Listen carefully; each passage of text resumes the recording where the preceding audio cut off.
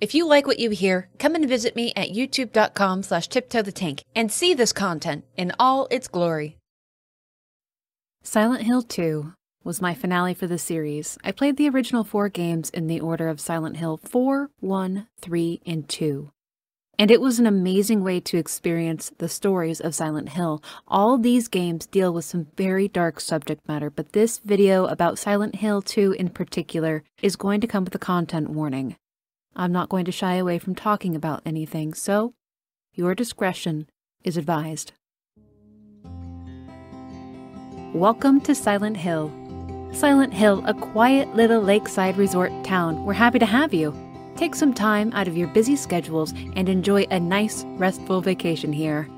Row after row of quaint old houses, a gorgeous mountain landscape, and a lake which shows different sides of beauty with the passing of the day, from sunrise to late afternoons to sunset. Silent Hill will move you and fill you with a feeling of deep peace. I hope your time here will be pleasant and your memories will last forever. That little brochure advertisement is what brought James and Mary Sunderland to Silent Hill a short time before it all fell apart. The two seemed happy, connected, they knew each other. James from the outside was a bit gruff and distant, well-mannered but rough around the edges, but Mary knew him to be kind and empathetic. During this little vacation for two, the duo lodged at Lakeview Hotel, overlooking the gorgeous Toluca Lake in room 312. Mary loved it there. It was peaceful, beautiful, a sacred place. Before their departure, she asked James to bring her here again one day to this special place.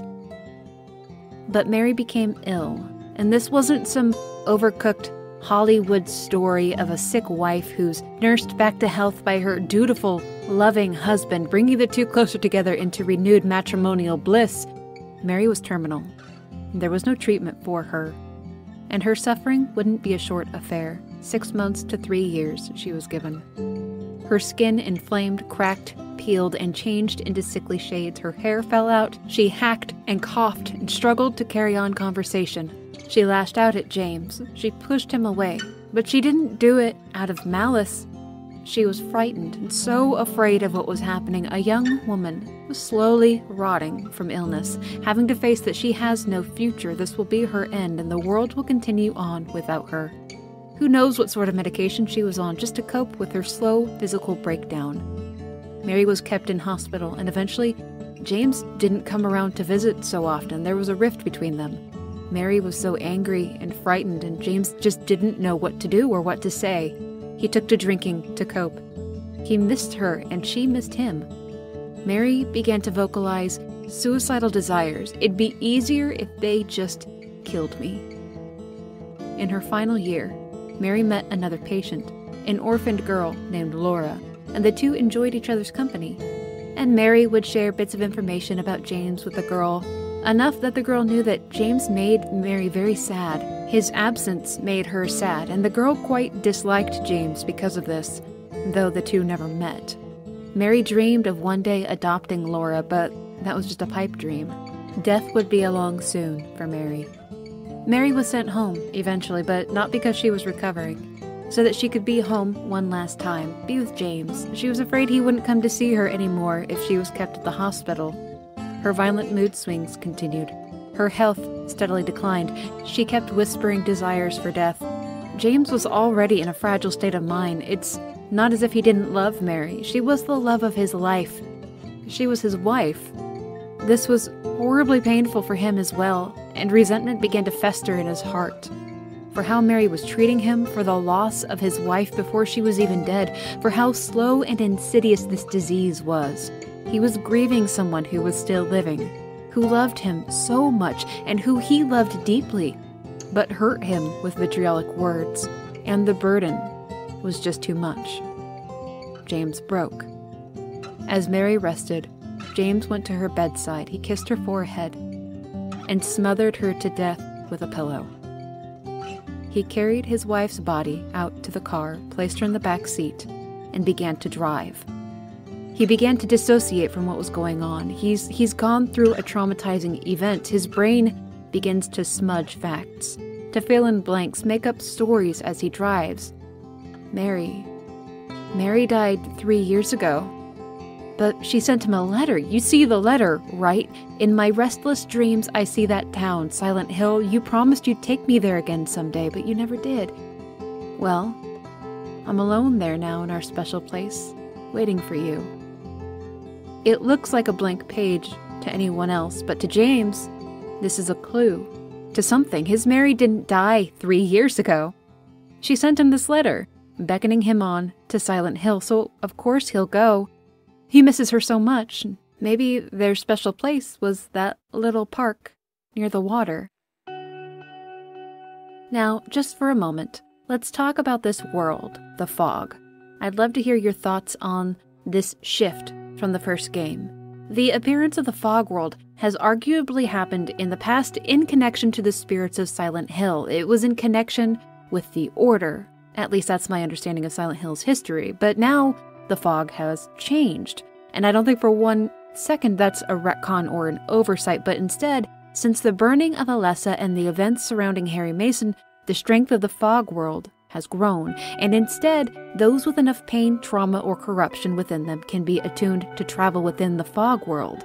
Experiences, memories, and apparitions populate this fog world as per the individual. So if I was ushered into the fog world, places and people, quote-unquote, would probably be different from the fog world that you experience. Dark punishments of the other world I would experience would certainly be much different than yours, though they can absolutely overlap. Don't cross streams, folks. It gets confusing. So, at this particular time, there are a few people walking the distorted realities of Silent Hill. As James meets them, so too will we talk about them. By the time James arrives at the rest stop just off Silent Hill, he's forgotten or suppressed what happened to Mary, doesn't acknowledge the part of the vehicle that she's in, and only gives credence to the blank paper in his pocket that he thinks is a letter from Mary. At this point, the player would have no reason to question James or his motivations. But knowing what you do, how does seeing James like this make you feel? Do you pity him? Do you have hatred, indifference, sadness, or just disdain for him? Take that and couple it with a side of empathy, if you will. Maybe not empathy explicitly for James, but give somebody your understanding, and as we go, see if your opinion of James Sunderland evolves. At the steps, which will lead him on into Silent Hill, the fog is beginning to settle in. It thickens as he treks away from the rest stop. This path takes him into a graveyard, of all places, but he's not alone. There's a young woman there, Angela Orozco, within the fog. Angela wouldn't be here unless there was a reason for it, would she? Angela is looking for her mother. She hasn't seen her in quite a long time, at least as far as her memory serves, but there's some gaps in what she can recall. She doesn't remember that her mother left the family some time ago, or perhaps she passed away and that's why Angela is looking for her in this cemetery. She doesn't remember her father, his abuse and refusal to allow her to leave the house, the incestuous rape that took place within her home, her mother's blame upon Angela herself for it, the multiple stab wounds she left on her father's corpse by her own hand. She just can't quite seem to recall. She's timid. She stumbles over her own words. She's apologetic, skittish, like a small animal, keeps a distance from James, but she does know that Silent Hill, there's something wrong with it. She warns James to stay away from it. It's not safe. And James, quite coldly, just sort of dismisses Angela. He doesn't care that it's dangerous one way or another. He's going to Silent Hill. James has no qualms with leaving Angela there. Her behavior is of no importance to James. He has his own demons to chase. Silent Hill isn't the quaint, sleepy town that James remembers. It's covered in fog, of course, but there's blood smears on the road, random bodies hidden around the area. The roads are blocked off, guiding James towards his next point of interest, and there are monstrous creatures roaming the streets. And there are strong sexual themes amongst the creatures of James's fog world and his other world. Truths cannot be withheld in this place. Even if he's not aware of the reasonings behind it, these creatures exist because of James Sunderland. For the last few years of Mary's life, her body was slowly failing, her skin was sickly, and she lashed out at James. She called herself ugly. There was no intimacy between them. There was hardly any affection to speak of. Out of loyalty to his wife, James just suppressed his desires. perhaps even kept the truth of his lust to himself. But within this warped reality of Silent Hill, those secrets will not be kept. But let's stay on track. James hears Mary's voice coming from a little radio, spurring him on in his journey, on to the Woodside apartment complex. Woodside seems pretty nondescript, a place of little importance to James, but perhaps it's not James who is of consequence here. He could just be a passerby, bringing his own baggage into somebody else's journey. Within the complex, James is faced with a number of events. He finds a mannequin wearing Mary's trademark dress and sweater. Not far away, a new enemy composed of two mannequin figures, female, conjoined from the hips down to each side. And this design is not coincidence, it's not an accident, everything is done intentionally. Next, James meets Laura, though he never interacted with the child when Mary was alive. Somehow, it seems that Laura has managed to escape whosever custody she was in and came to Silent Hill alone, though it's important to note that Laura is not a being worthy of punishment. She doesn't have baggage. What little Laura is experiencing isn't what James or Angela is experiencing, so fear not for the child running around a monster-infested, decrepit apartment complex. She stomps on his hand, kicks a key out of his reach, laughs at him, and leaves him there. But, well, that's not all James meets en route through the dark building. Down a dark corridor he goes, his radio broadcasting frantic static. Down the hallway to something. Beyond some bars, just calmly standing, waiting patiently. Watching, you could say, what is that? Or who is that? Now, I would usually skip item obtains, but this is going someplace, trust me. In a room nearby this terrifying male figure is a body in a chair.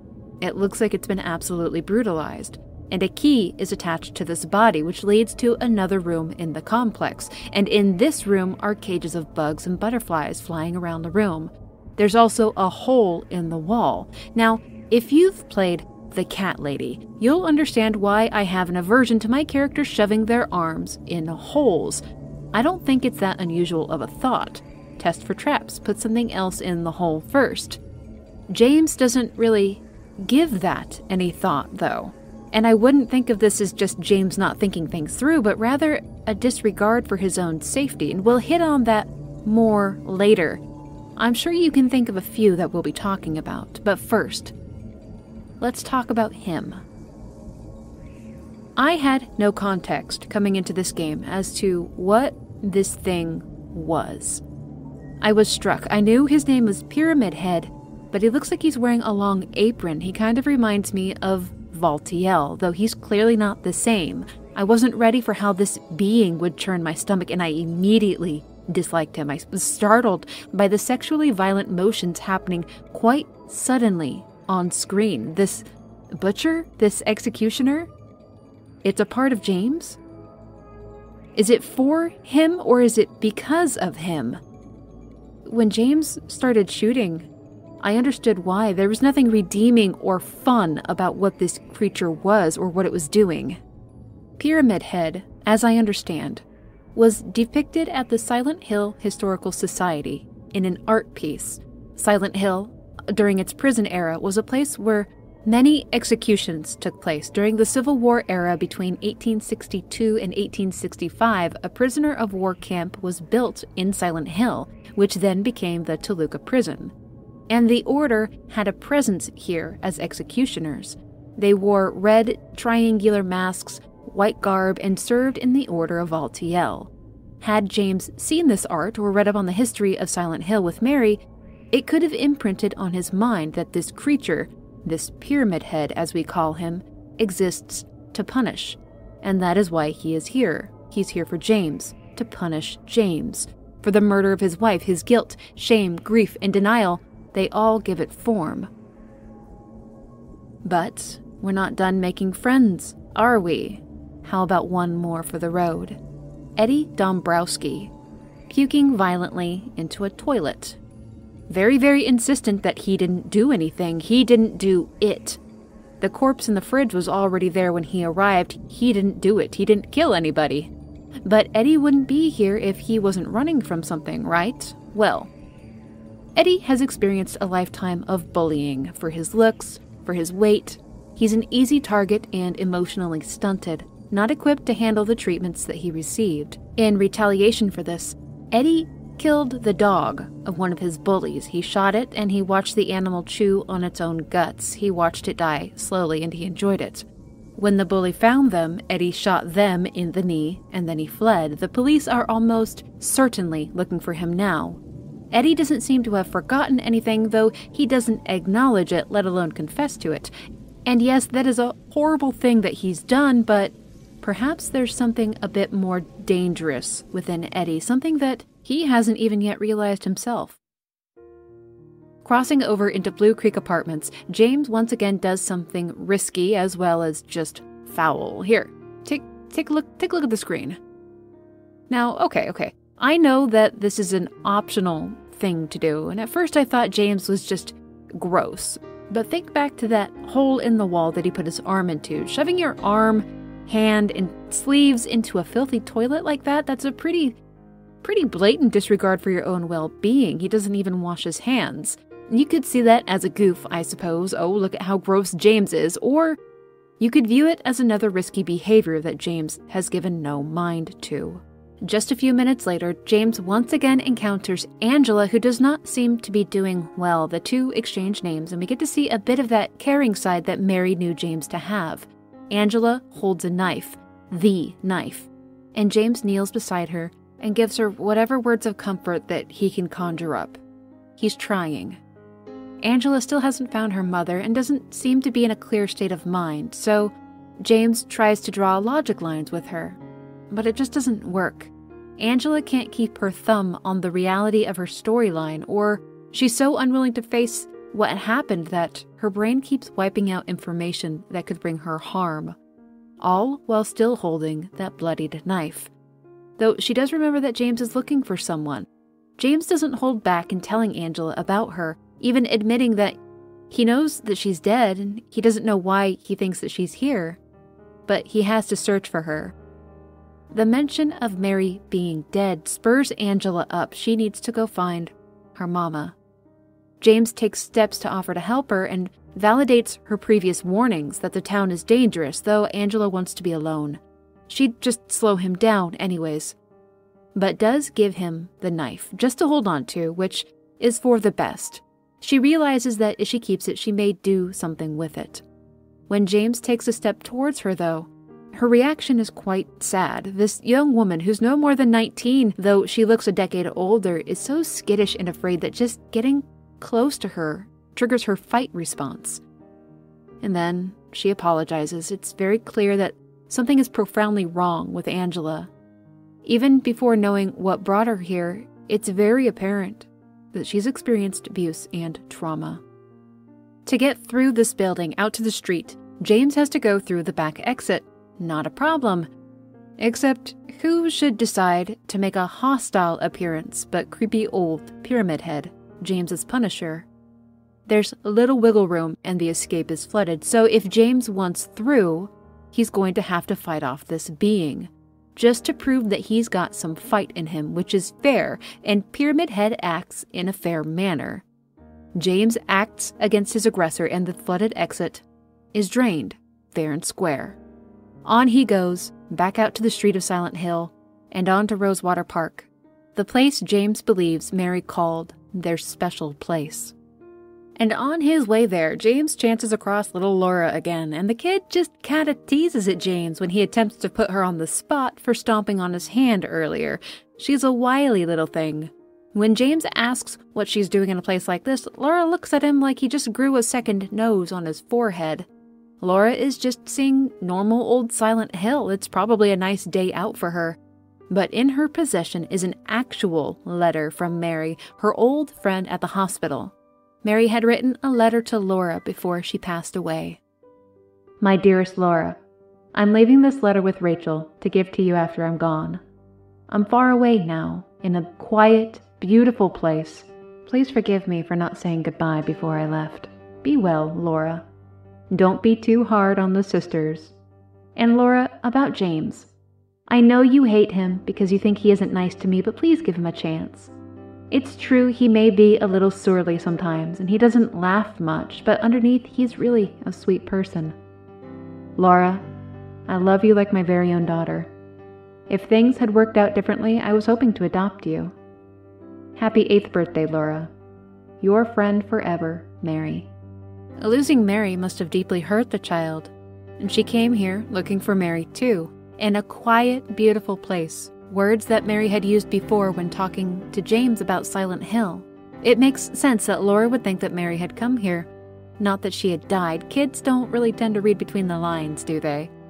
Though Mary wrote to her that James was a sweet person deep down, Laura very much dislikes him for the pain his absence brought to Mary when she was ill. Finally, at Rosewater Park, James meets our final new friend, Maria. Now, Maria has been active since James entered Silent Hill, so to speak. Maria is the spitting image of Mary, though she's flirtatious, coy, and her garb is a bit more racy than Mary's. Maria came into consciousness at the Heaven's Night, an adult club in Silent Hill. She woke up in the back as though she were an employee or a dancer. She's not sassy or even confident when she wakes up either. In fact, she doesn't even remember how she got there. As she wanders through Silent Hill, specifically a mansion belonging to Ernest Baldwin, Maria begins to have faint memories that Mary would have had, such as remembering a little girl named Laura and then the name James. Ernest Baldwin warns her that James is a bad man and is looking for the you that isn't you. Upon opening the door to where Ernest resides, Maria finds that she's been talking to no one, an apparition perhaps, who seemed so real, just as she will seem real to James. She understands that she will serve a purpose in the events that will transpire around this James Sunderland. Though she contemplates killing herself, the woman instead decides to see where fate takes her, what part she will play in the story to come. And when James does meet her, she's all devious smiles and flirtatious conversation, quite a departure from the woman who began life just up the road and who not so long ago held a gun to her own head and considered suicide. She is not real. She's a creation of this fog world of James's delusions and desires for Mary, and she will change to suit the needs of James and to test his love and loyalty to Mary. And James is struck by her appearance, immediately recognizing that she could be Mary's twin. It takes him a few tries to realize that, well, no, in fact, she is not Mary, her name is Maria. And when it finally sinks into his skull, he draws away from her and apologizes. He's interested in Mary, not Maria. He even just tries to leave Maria on the boardwalk, and it takes a reminder from Maria to James that Mary is dead. So how could she be here if she was dead? Maria helps James along in his thinking. If Mary isn't here, was this their only special place? What other special place could she have meant? And James remembers a little snippet from the videotape that they'd made when Mary was alive and healthy, when they had visited Silent Hill. Maybe she's at the hotel that they'd stayed at. Maria seems to know the way and insists on accompanying James, using her resemblance of Mary to manipulate her way into it. Maria needs to be with James if she's to fulfill her role in this story, and she turns clingy very fast, even uses emotional manipulation, as he's thus far traveled alone through the town and there's a chance that he could reject her. He doesn't really jump at the chance to have her along, but instead just sort of allows it. As though these word games really weren't necessary in the first place, she probably could have just asked and left it at that. En route to the hotel, Maria and James stop by the bowling alley, Pete's Bowlorama. Though Maria hates bowling apparently, so she refuses to go in. But inside is Eddie and that little brat. Laura. The two are kind of chummy with one another. Eddie takes her teasing in stride, and Laura isn't afraid of Eddie. Eddie is chowing down on pizza, living his best life, and dang, I love pizza too and would like me some of that sweet, sweet pizza, my dude. Laura is asking him about what he did, the reason he came to Silent Hill, why the cops are after Eddie. Though he says he doesn't know what the cops are up to, he just ran away because he was scared and casually brushes off the girl's questioning. She relates to him in a way that she runs away from things too. It's not always as easy as saying you're sorry when something is frightening you. When James approaches, Eddie kind of awkwardly acknowledges him. The two don't have the most productive of conversations, and little Laura makes another getaway from James. James is adamant about going after her, not out of anything malicious, but Eddie is very unconcerned for the girl, probably because he doesn't think she's in any sort of danger. If the two have shared in conversation out of our ear reach, he is most likely aware that Laura isn't witnessing any of the fog world or the otherworld events that the adult characters are. She said she was fine, he took her word for it. Or he's just magnificently lazy and doesn't care about the kid. James's dismissal for Eddie's lack of concern also doesn't bother him in the least. When James storms out to chase down the girl, he is perfectly content staying in the bowling alley alone with his pizza. Maria also saw Laura leave the alley and tried to run after the girl. Remember, she has memories of Mary, and she vaguely knows who Laura is. She feels a need to protect the girl. She feels responsible for her in a way, responsible for her well-being. They need to chase after her. Forget the hotel for now. The two need to follow her trail to the back alley near Heaven's Night, which Maria conveniently has the keys to. Wonder why she has those. Maybe she was an employee here, or maybe she was actually here not too long ago. Cutting through the nightclub gets them back onto the road, where they track Laura down to the Brookhaven Hospital.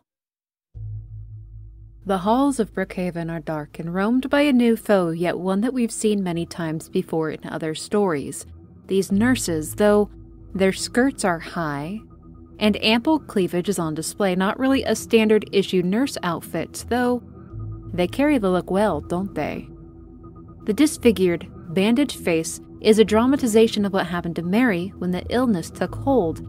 It's all for and because of James. There are no secrets from this place. It all means something. On the 3rd floor of the hospital, Maria begins to feel ill. She sits down. She needs to stop. She's tired, says it's a hangover, and pops a pill of some sort, but that's clearly a lie, isn't it? For whatever reasons unknown, at least to James, she cannot continue on with him through the hospital, at least not for now. She must fulfill her enigmatic role in some other way, so James leaves her here for a while to rest, continuing into Brookhaven on his own to search for Laura. On the roof of the hospital, James gets another visit from his punishment buddy, Pyramid Head, who promptly escorts him off the roof of the hospital. He doesn't outright kill James, but it does do some major damage. It lands him into a previously blocked-off room from the hospital, the special treatment rooms, padded rooms and messages left in blood. In Silent Hill 3, Heather learned of at least one faculty member who was locked up here because of a refusal to cooperate with hospital policy. The rooms are small, padded, soundproof. A code is left by a former patient, which is needed to proceed to find the elevator key, so in a way, I guess, thanks, Pyramid Head? James does eventually find Laura, hiding in one of the patient rooms, playing with a set of teddy bears. And finally, the two have a small conversation of sorts. They talk a little bit about Mary. Laura already has preconceived notions of James. She doesn't like him, so she's not very forthcoming with information and is defensive against him. But she admits that she was a friend of Mary's at the hospital. They'd met over a year ago. And James starts yelling, calling her a liar because Mary died 3 years ago, so how could Laura have met her last year? He quickly walks back his outburst, and Laura accompanies him for a small distance, but then, she just happens to realize, she forgot something. She dropped her letter from Mary. From Mary. They need to go back and get it, which James, of course, absolutely agrees to with very few questions asked. It's just in that room there, that dark room that was locked. Yeah, yep, go in there, James, and grab the letter. It's in the back. It's way in the back. You see it? You see it? Now remember, Laura isn't seeing this distorted reality that James is walking through. Laura is a part of his journey, but she's not here with baggage. She doesn't realize that she's locking James into a room with fleshy beasts. Not even when he starts to panic and bang on the door. She calls him a fart face and runs away, not sensing that he's on the verge of a breakdown. These groaning, wide-lipped creatures appear suspended from a bed, their feet kicking and thrashing about as they attack James. Letting them get too close can cause serious damage, and unlike every time we've seen before in Silent Hill, with the death of this greater creature, the otherworld descends. Typically, once a great creature or a boss is defeated, it banishes the otherworld, but here, it's the onset of it. James's reasoning for being here is unique. It's disconnected from the working of the Order. He's not some powerful spiritual being involved in rebirth cycles or rituals. There's no one here acting as its anchor to the other world but himself. The sequence is therefore different, but it's the familiar otherworld that we've seen before. The blood-stained, rusted-out bastardization of the town. An extremely dark, dangerous, and lonely place. Maria is not in the patient room resting where James left her. She's fled to the basement of the hospital. It takes James quite some time to make his way down there and to chance upon her. She's been through something quite frightening, but James's response when finding her is essentially just, "Oh, it's you. Well, you're not Mary." Yeah, no shit, James. And Maria is having none of his weird mopey behavior. What she's experienced, what's happened in the hospital, the fall of the otherworld, isn't something to ho-hum over, which is exactly what James is doing. What does it take to get this guy to have an emotional response to something? It's like nothing sticks to him. All he cares about is finding Mary, which is fair, but there are other things happening around him that he's almost completely tuned out or made himself numb to. One of those things is the harrowing experiences that Maria has also experienced. But Maria also knows just what to say to really lay on guilt. There are two extremes at play here. One can't muster up the empathy to express concern, and the other one demands it. This is the role that she is meant to play in the story. Break James down. Take his mind away from Mary. Test his loyalty to his wife. Test his emotional strength. And thus far, he has been strong. Almost on a self-destructive level.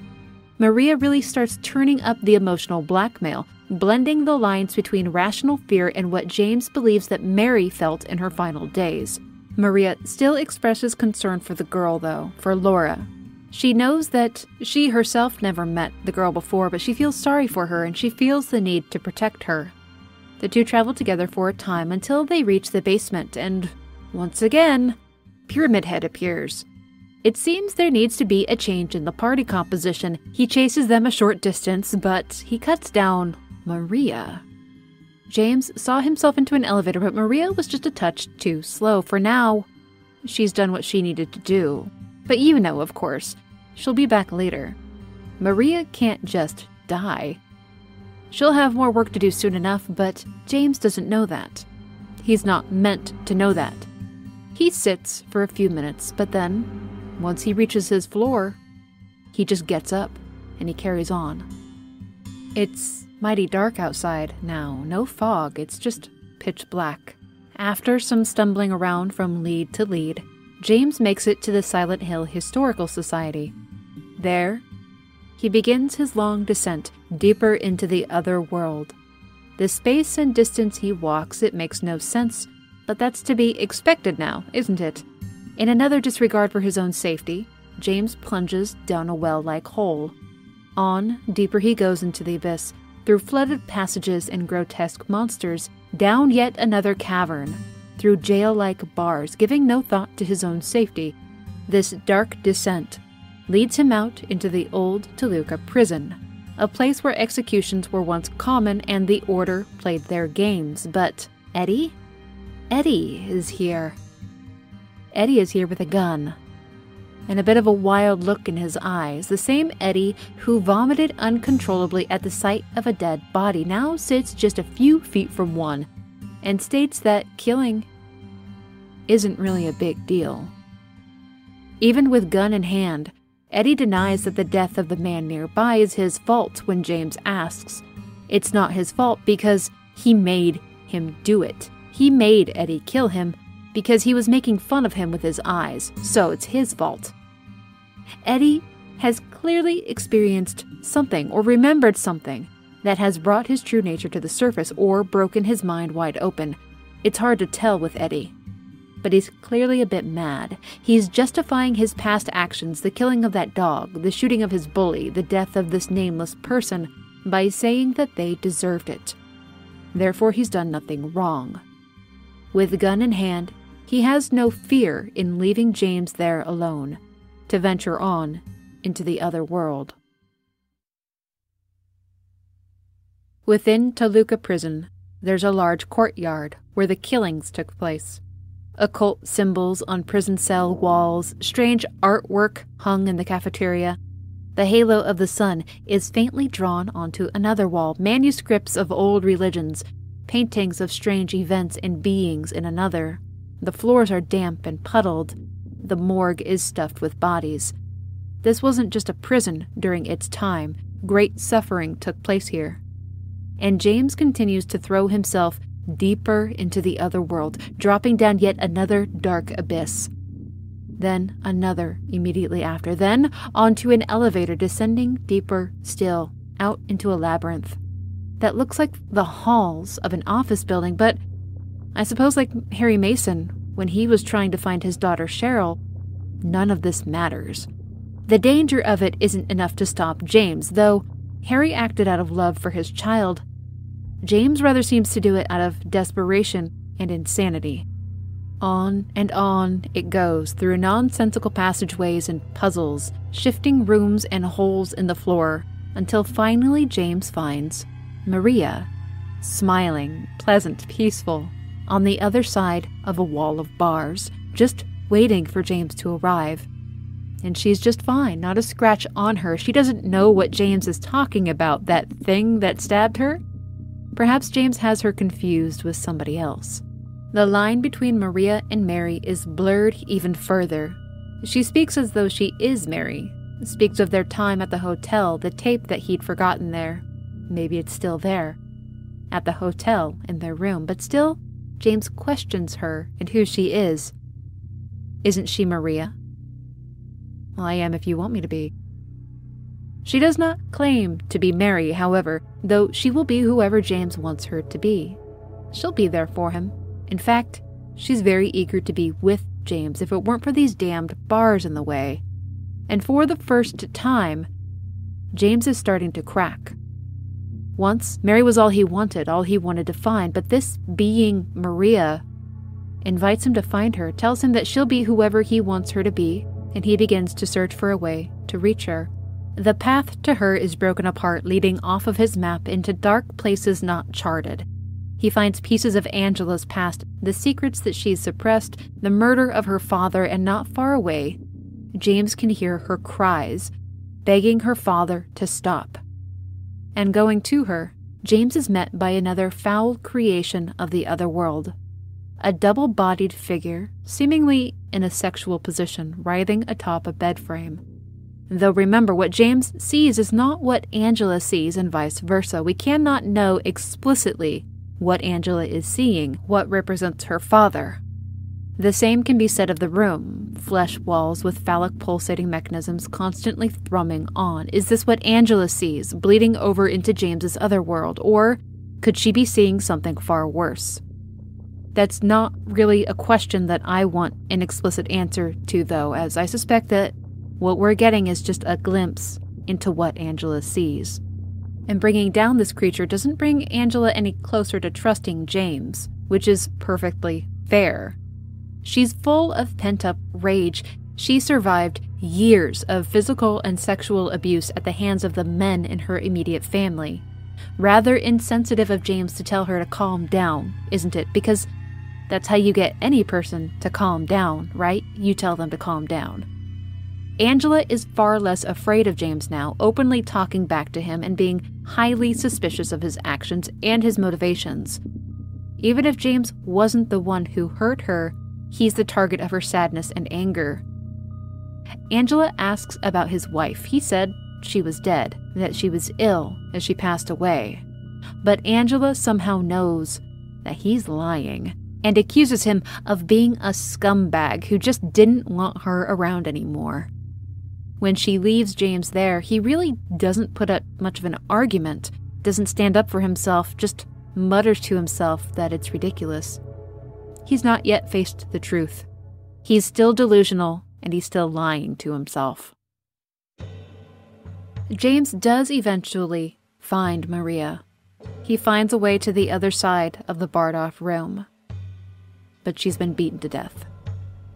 And her face, it looks like Mary's when she was ill and her skin was changing. James does take a moment to sit beside her to try and process what's happened. He says his wife's name, and then he just moves on. Down the corridor is something of interest, an indoor underground graveyard. On the gravestones, he finds Miriam Kay, traitor, Walter Sullivan, an epitaph for a felon, Angela Orozco, Eddie Dombrowski, and James Sunderland, whose grave lies open into a dark abyss. Down another hole, James hurls himself, and this time, he finds Eddie in a frigid place of his own making, surrounded by 3 bodies. Eddie is all too eager to regurgitate the language his bullies used against him, using it as an excuse for why it's okay to kill them. It doesn't matter if you're smart, dumb, ugly, pretty. When you're dead, it's all the same, isn't it? And he has the gun, he has the weapon, so if anyone makes fun of him, he'll just kill them. And James thinks to himself, I think that now is a good time to ask Eddie if he's gone nuts. The unhinged man with a gun who just said that he'd shoot anyone who made fun of him. Another instance of James not really taking his personal safety into account. Though James also has weapons, so what ensues is a gunfight between 2 men who, in different ways, are wildly deranged. During the halftime show, Eddie expresses his reasonings justifying why he killed a dog and shot a peer. James takes the bait, expresses disapproval, tells him he needs help, though Eddie calls James on his hypocrisy. If James was called to this place too, then James is no better than Eddie, and that's pretty sound logic. And now 3 people have put to word that James has his own sins to face, yet still, he hasn't done so. James kills Eddie and laments that he's killed another human being. Acknowledging this, that he's killed someone, finally brings James to start questioning his memory of Mary. Did she actually die 3 years ago? Leaving this meat locker takes James back to the surface, out of the other world, to the fog world of Silent Hill. The hotel that he has been seeking is just across the lake, so he cuts across on a rowboat. There have been stories in the past of boats that ferry around visitors to Silent Hill, vanishing into the fog on the lake, never to be found again, but James makes it across in one piece, through the fog, on to the Lakeview Hotel, where a little rascal is roaming about unsupervised, Laura. Seems there's no bad blood between the two after the hospital incident. Laura knows that they're both here specifically in this hotel, searching for Mary. And if James knows where she is, she really wants him to tell her. But he doesn't. He's still looking for her too. Laura lets him read her letter, the one that Mary wrote before she died. Remember, at the end of that letter, Mary wished her a happy 8th birthday. So, James asks the girl how old she is, and she says she turned 8 last week. He's finally starting to take the facade apart. Laura runs off once again to search for a picture of Mary's that she dropped, so James is able to make his way through the ghoulish hotel on his own, up to the room that he and Mary shared some 3 years ago on their visit to Silent Hill. He finally sits down, and he watches the tape. Are you taping again? Come on. I don't know why, but I just love it here. It's so peaceful. You know what I heard? This whole area used to be a sacred place. I think I can see why. It's too bad we have to leave. Please promise you'll take me again, James.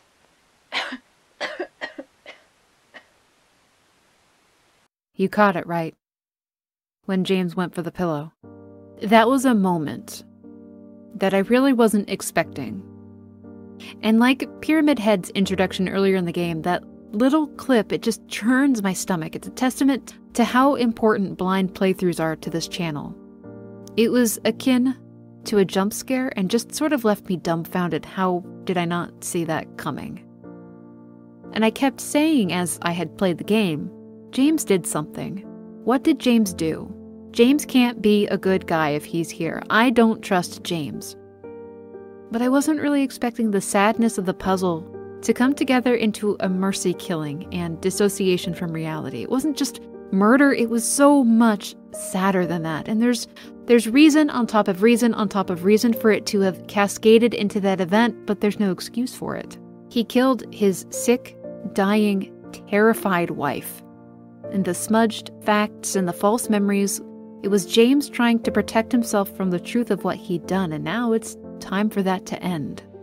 Laura finds him there. She asks him if he's found Mary yet. And James finally tells the girl that he hasn't found her because Mary is dead. And this is the first time that someone has told the child in complete clarity that Mary has died. And James finally says aloud that she's not dead because she got sick, but because he killed her. Is the child wrong to hate him? I don't think so, not in the least.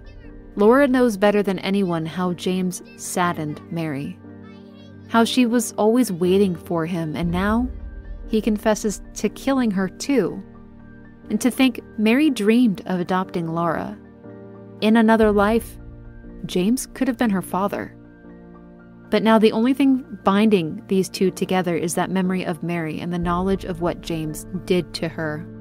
It's time for the girl to leave, to let James face the end on his own. Pushing on, the walls of the hotel start to appear burnt out. Water drips from the ceiling and the lower levels are partially flooded.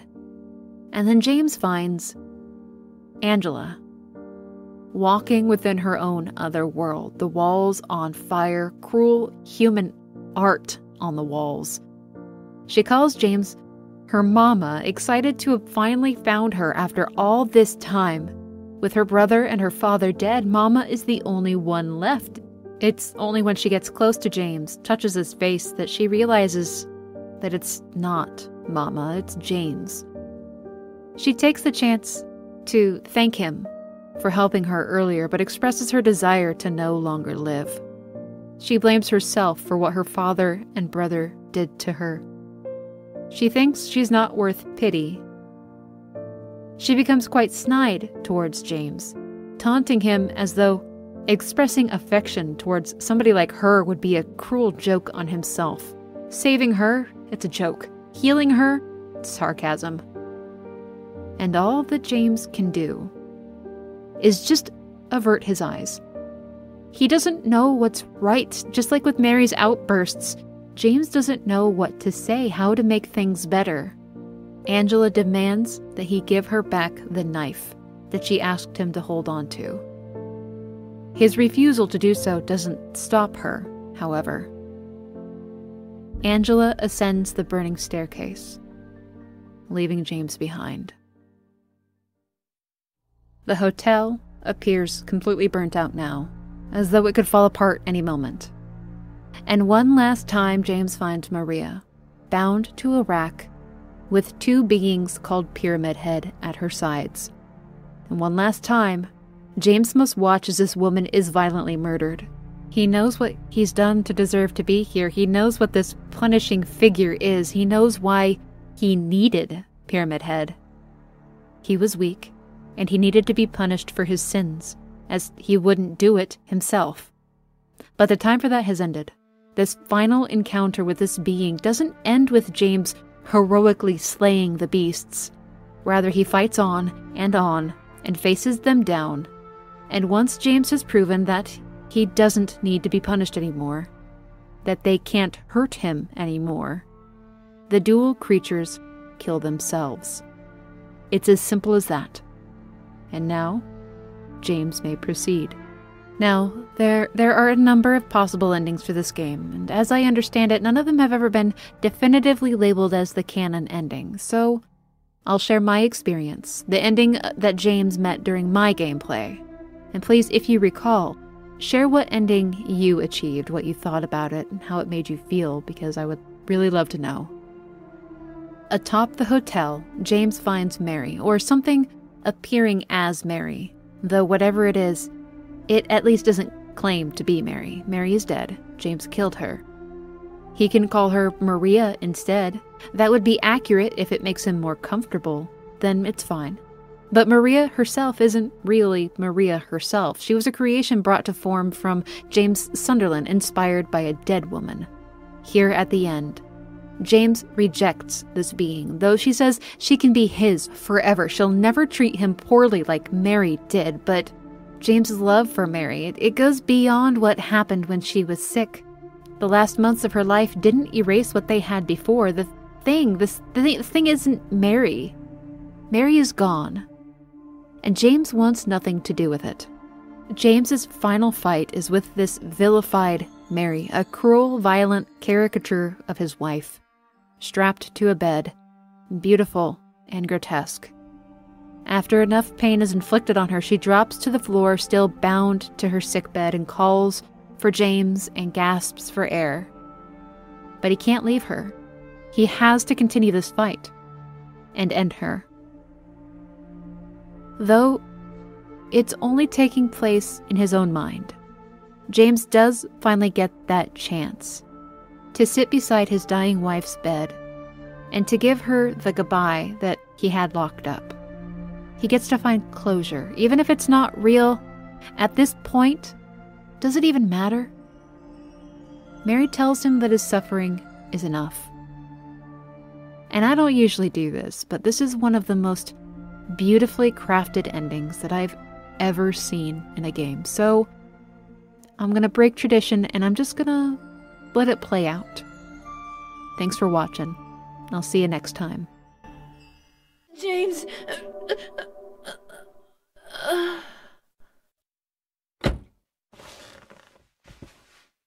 Now I understand the real reason I came to this town. I wonder, what was I afraid of? Without you, Mary, I've got nothing.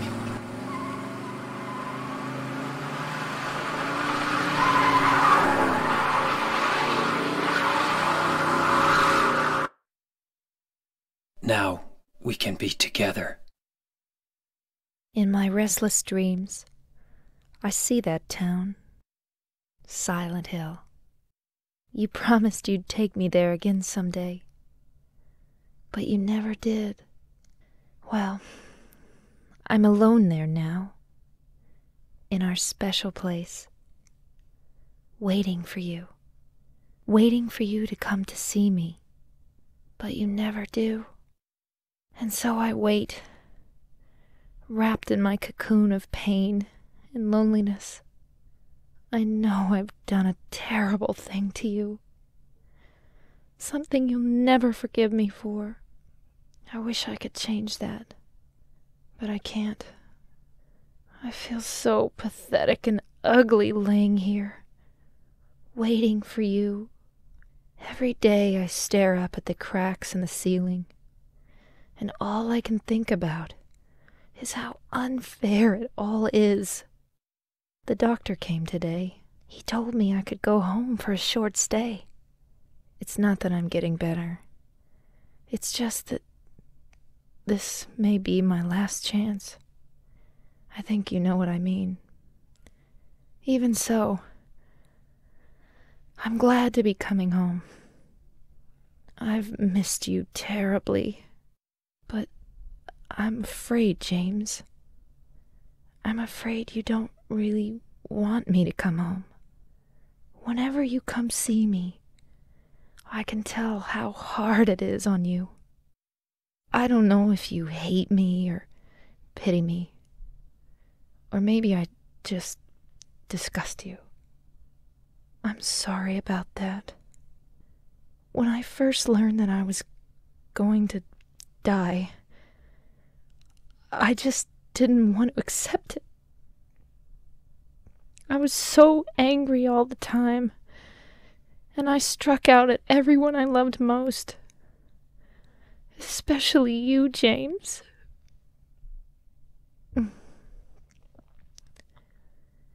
That's why I understand if you do hate me, but I want you to know this, James.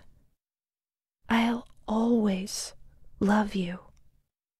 Even though our life together had to end like this, I still wouldn't trade it for the world. We had some wonderful years together. Well, this letter's gone on too long, so I'll say goodbye. I told the nurse to give this to you after I'm gone. That means that as you read this, I'm already dead. I can't tell you to remember me, but I can't bear for you to forget me. These last few years since I became ill, I am so sorry for what I did to you, did to us. You've given me so much, and I haven't been able to return a single thing. That's why I want you to live for yourself now. Do what's best for you, James. James, you made me happy.